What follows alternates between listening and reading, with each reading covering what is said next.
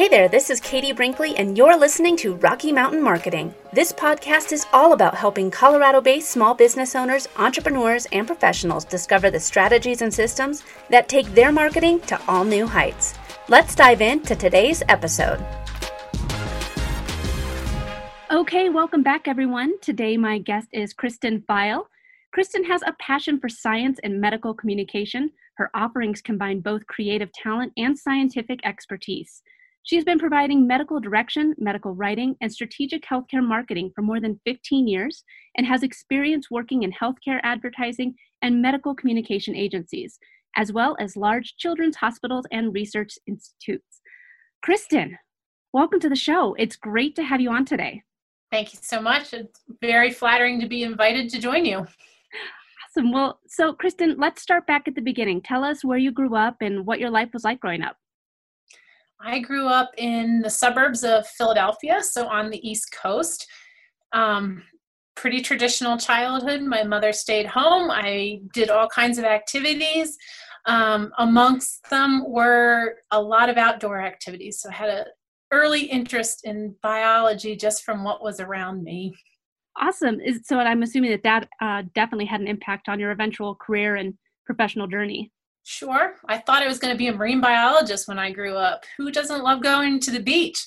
I know. But marine biology. I think I had that aspiration for a little bit too, and then realized how much math and science was involved, and I was like, oh, maybe not. Well, I definitely learned the hard way, or maybe not the hard way, but I learned along the way that it wasn't going to be the right fit for me. But it certainly propelled me into not only taking biology and chemistry and other sciences in high school, but also into a biology degree from college. So. Yeah, can you take us through your career journey, where you started out and the different professional stops along the way you had? Sure. It's been a long one at this point, but growing up in southeastern Pennsylvania, as many people know, is a hub for pharmaceutical companies. And so I knew many people in the industry or who worked in the industry. I didn't know what they did. But when I went to school, I had the opportunity to actually get my first summer job working as a peptide chemist at one of those pharma companies, a small startup company. From there, I did many things. Like I said, I thought I was going to be a marine biologist. So the next summer in college, I went to our school was one of the only undergraduate schools in the country who actually has classes at the Marine Biology Lab in Woods Hole, Massachusetts. So we went and did classes there. And I spent the summer as a Howard Hughes medical investigator at one of the labs on campus. So getting my hands and feet wet, literally, in science and biology. As my degree progressed through school, I had other opportunities as a research assistant and to help out in various labs. And that launched me into laboratory work. So I graduated and got a degree in biology. Wasn't sure what I was going to do next. Did I want to go to graduate school or medical school? Wasn't sure. So I got a job in another lab, and I worked at various companies in it as a research associate at Princeton University. So if you've ever watched House and see the beginning of House, the building that they call the Princeton Plainsboro Hospital is actually the molecular biology department at Princeton University, where I worked. That's awesome. From there, from there, I actually ended up with a more stable job at Wyeth Pharmaceuticals in southeastern Pennsylvania, and did drug discovery research for 5 or so years. So it was where I thought I was going to be. The problem was I knew I wasn't really that passionate about science research per se. I love science, but I wasn't sure about research. And I'm still contemplating graduate school and some other things. And while I was at Wyeth, I had the opportunity to actually do my graduate work and work full-time as a scientist. And so I did those together to get my master's degree in microbiology and immunology from Temple University School of Medicine. So that was my large educational career in a nutshell. It involved a lot of work and schooling at the same time. How has that led to you where you are today with your professional career? Like I said, I didn't I knew I didn't want to stay at the bench doing research in the lab.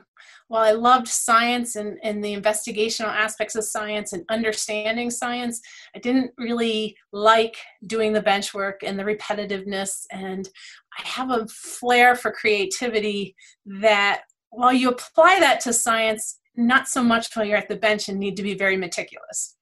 So my husband is also a trained biologist, and he's currently at the University of Colorado as a professor.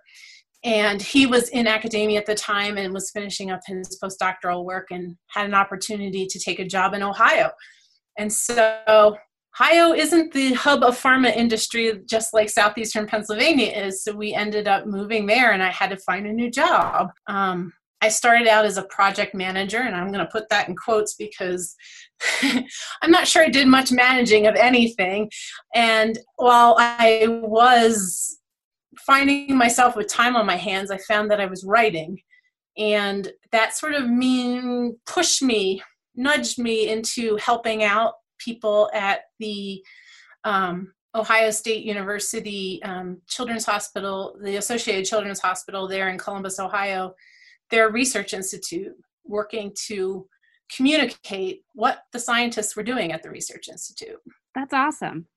So from there, I'm like, life changes started happening. We had a daughter. I wasn't sure I wanted to stay at the research institute. I had put my resume out in a number of places, but the opportunities were kind of small in the area for people who had science degrees.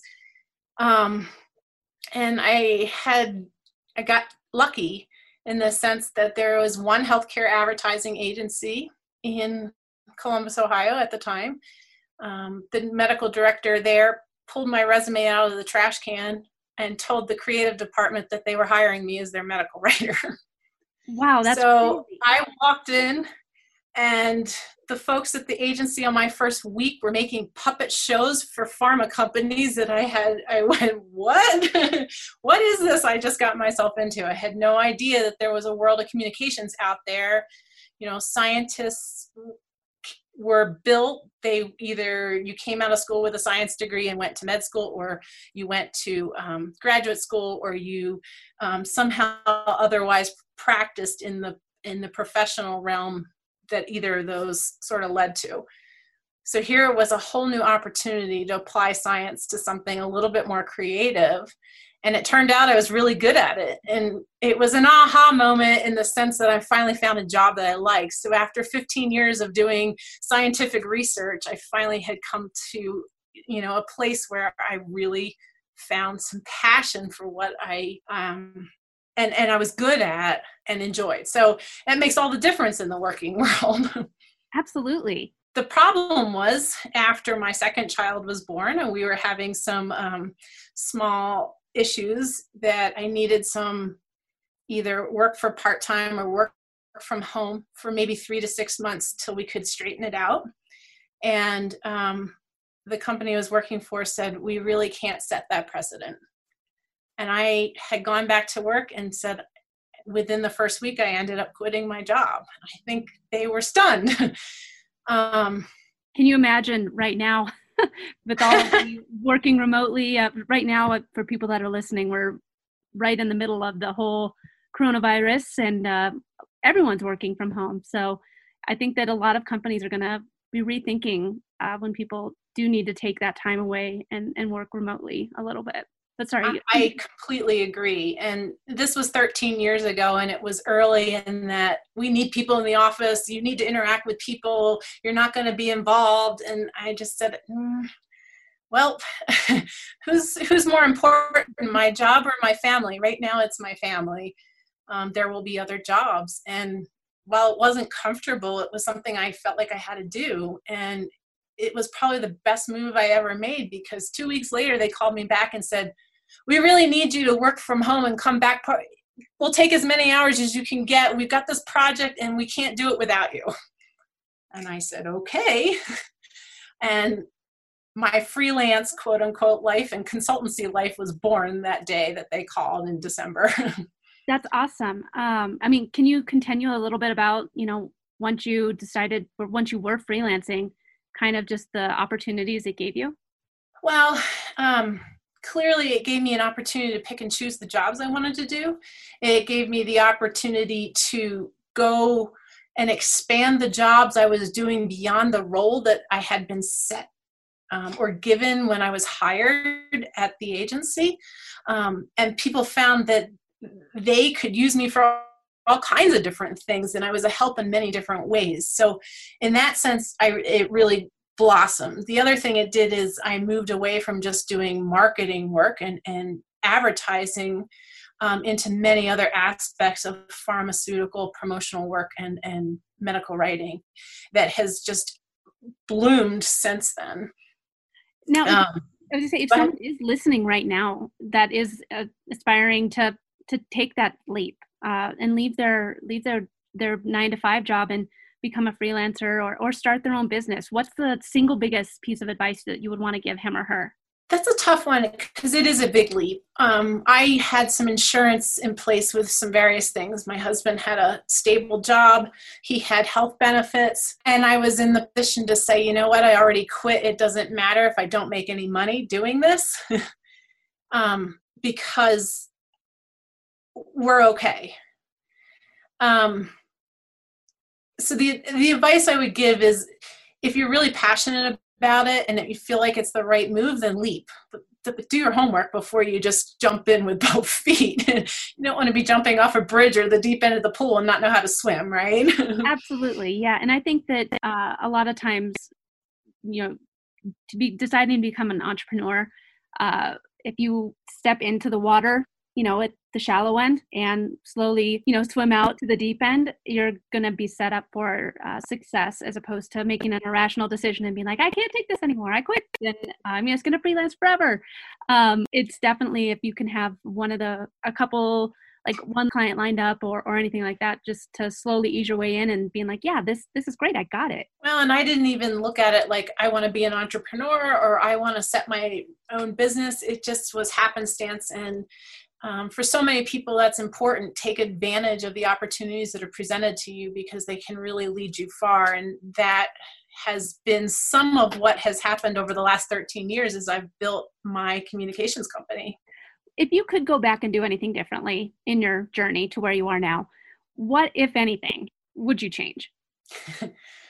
I would wish I had had the opportunity sooner, but that's not something that necessarily I changed because I didn't know that the opportunity actually existed. So my advice to young people or people coming out of school is maybe investigate more, look to the opportunities, go to the career fairs and see if there's other things out there and how you can apply yourself because I'm a strong believer in liberal arts education, and while it's really important to be well-versed in any one degree area, you can't neglect your communication skills. You can't neglect your writing or your speaking skills and all the other things that go with it. If I'd known I was going to take this path, I would have probably taken other classes that I didn't even think about taking when I was in college because that's not what science majors did. But having a business class or having an economics class or an accounting class or some of these other business related classes, which there are many more of now, I wish I had done sooner. So. Absolutely. I'm sure that this ties right in with it. What do you think the biggest mistake business owners make when they're trying to grow and sustain a successful business? That's a tough one because I think there's probably two approaches to making a successful business. I've been growing small and slowly as I've gained confidence. And I think some people go out there and make a big business plan and jump right in. And I think both approaches can work.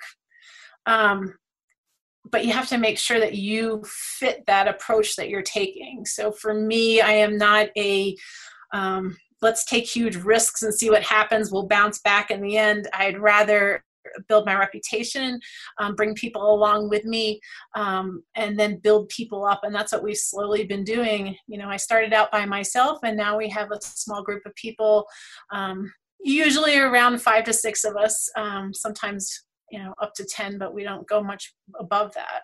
That's great. I know it's always a really big milestone in an entrepreneur's journey when they are able to expand to being an entrepreneur, not just a solopreneur. Right. It's always a big milestone to bring a team on. Well, but I think in some cases, don't discount being a solopreneur, as you put it, because that may be where you best fit. And I've ebbed and flowed a little bit and have decided there's a sweet spot of a certain number of small people. What does your model look like for finding and engaging and selling to your ideal clients and customers these days? Well, I'm going to be one of those people who says I don't have one. The reason I don't have one is I cannot keep up the demand in my field. Despite hiring people and keeping a staff, I do not market actively at all. In fact, I've been developing my website for 5 years now because I never have time to finish it because we are so busy all the time. And that's been built on reputation. So there's so much value in making sure that what you say you're going to do is what you do and what you deliver, and you do it with integrity, and you do it, your reputation is everything in the business I'm in. And there's lots of people who want to harm that. And so we've been fortunate enough to, I had one client in the beginning. I think I have a stable of about 25 different ones at this point. And like I said, I can't service everybody all the time anymore. So my challenge at the moment is really trying to hire good and the right people and good people. So, and it's been a very, very difficult one. It definitely can be difficult trying to find the people that have the same passion for your company and for your business and type of integrity that you want to bring to your name and the company that you've created. Well, a lot of people don't, they have a vision in their mind of what this medical writing or a medical communications company is. And then they walk into reality and realize it's not the same thing. And we are not a brick and mortar. We operate virtually. In fact, I don't have a single client in Denver or Colorado where we're located. All my clients are elsewhere. So we can really be flexible that way. And it's just making sure that we maintain who we are and what we are and find the people who will join you at that level as well. Now, I'm going to pivot a little bit and talk to you about Colorado. What do you like best about living and working here? What's the appeal to having your business and life here in Colorado? That's a really great question. And I think I'll take it back to where I've come from. I lived for 30 years in the Philadelphia area on the East Coast. We lived for another 10 years. Oh my gosh, I'm dating myself by saying this, but another 10 years in the Midwest in Columbus, Ohio. And then we came here. And I think what's great about here, not only is the sun out seemingly all the time, which makes a great difference in attitudes for a lot of people, but the approach that many Coloradans have is exactly what I embody in my own life. They're very passionate about what they do and how they do it. They work hard, but they also know how to and prioritize how to play hard and relax and get the most out of life. And I'm not going to say that people in the East Coast or the Midwest don't do that either. It's just the approach is very different here. And I feel it every time we go back to the East. There's wide open spaces. People make room for both things in their lives, both work and play, and it's really important. One passion that so many business owners and entrepreneurs have is to build a business around their lifestyle, not the other way around. How has that played out in your story and approach to running your business? Well, it's played out in a couple of ways. Like I said, I could be as busy and working 24 hours a day if I really let myself. And so making sure I control that, it's driven me to hire people and make sure I have good people to help out. But importantly, I started out because it was what my family needed, and that's what still is a priority. So I can mold my schedule around my kids' schedules. I can make sure that we're available when we need to be, but also I can turn off everything and walk away from it. And that's what's so important about doing your own thing, so to speak. And I think people right now in this time of the COVID-19 pandemic are really finding out that there are other ways to approach how they do business, because they can manage certain things without having to be in the office every day and sit at a desk. And frankly, I can probably do in 6 hours what a lot of people get done in 3 days, because I can manage my interruptions. I'm not going to say that I don't get interrupted, but I can manage that better. What's the best piece of advice you've ever received, and how has it impacted your business or your life? Oh boy. Did you put this one on the list of questions? Best piece of advice I've ever received. Gosh, I've received so many. I think it just comes back to people making sure that you do what you want, do what you're passionate about, and do it in the ways that you believe are the right way to do things, that always comes through as genuine for any of your customers.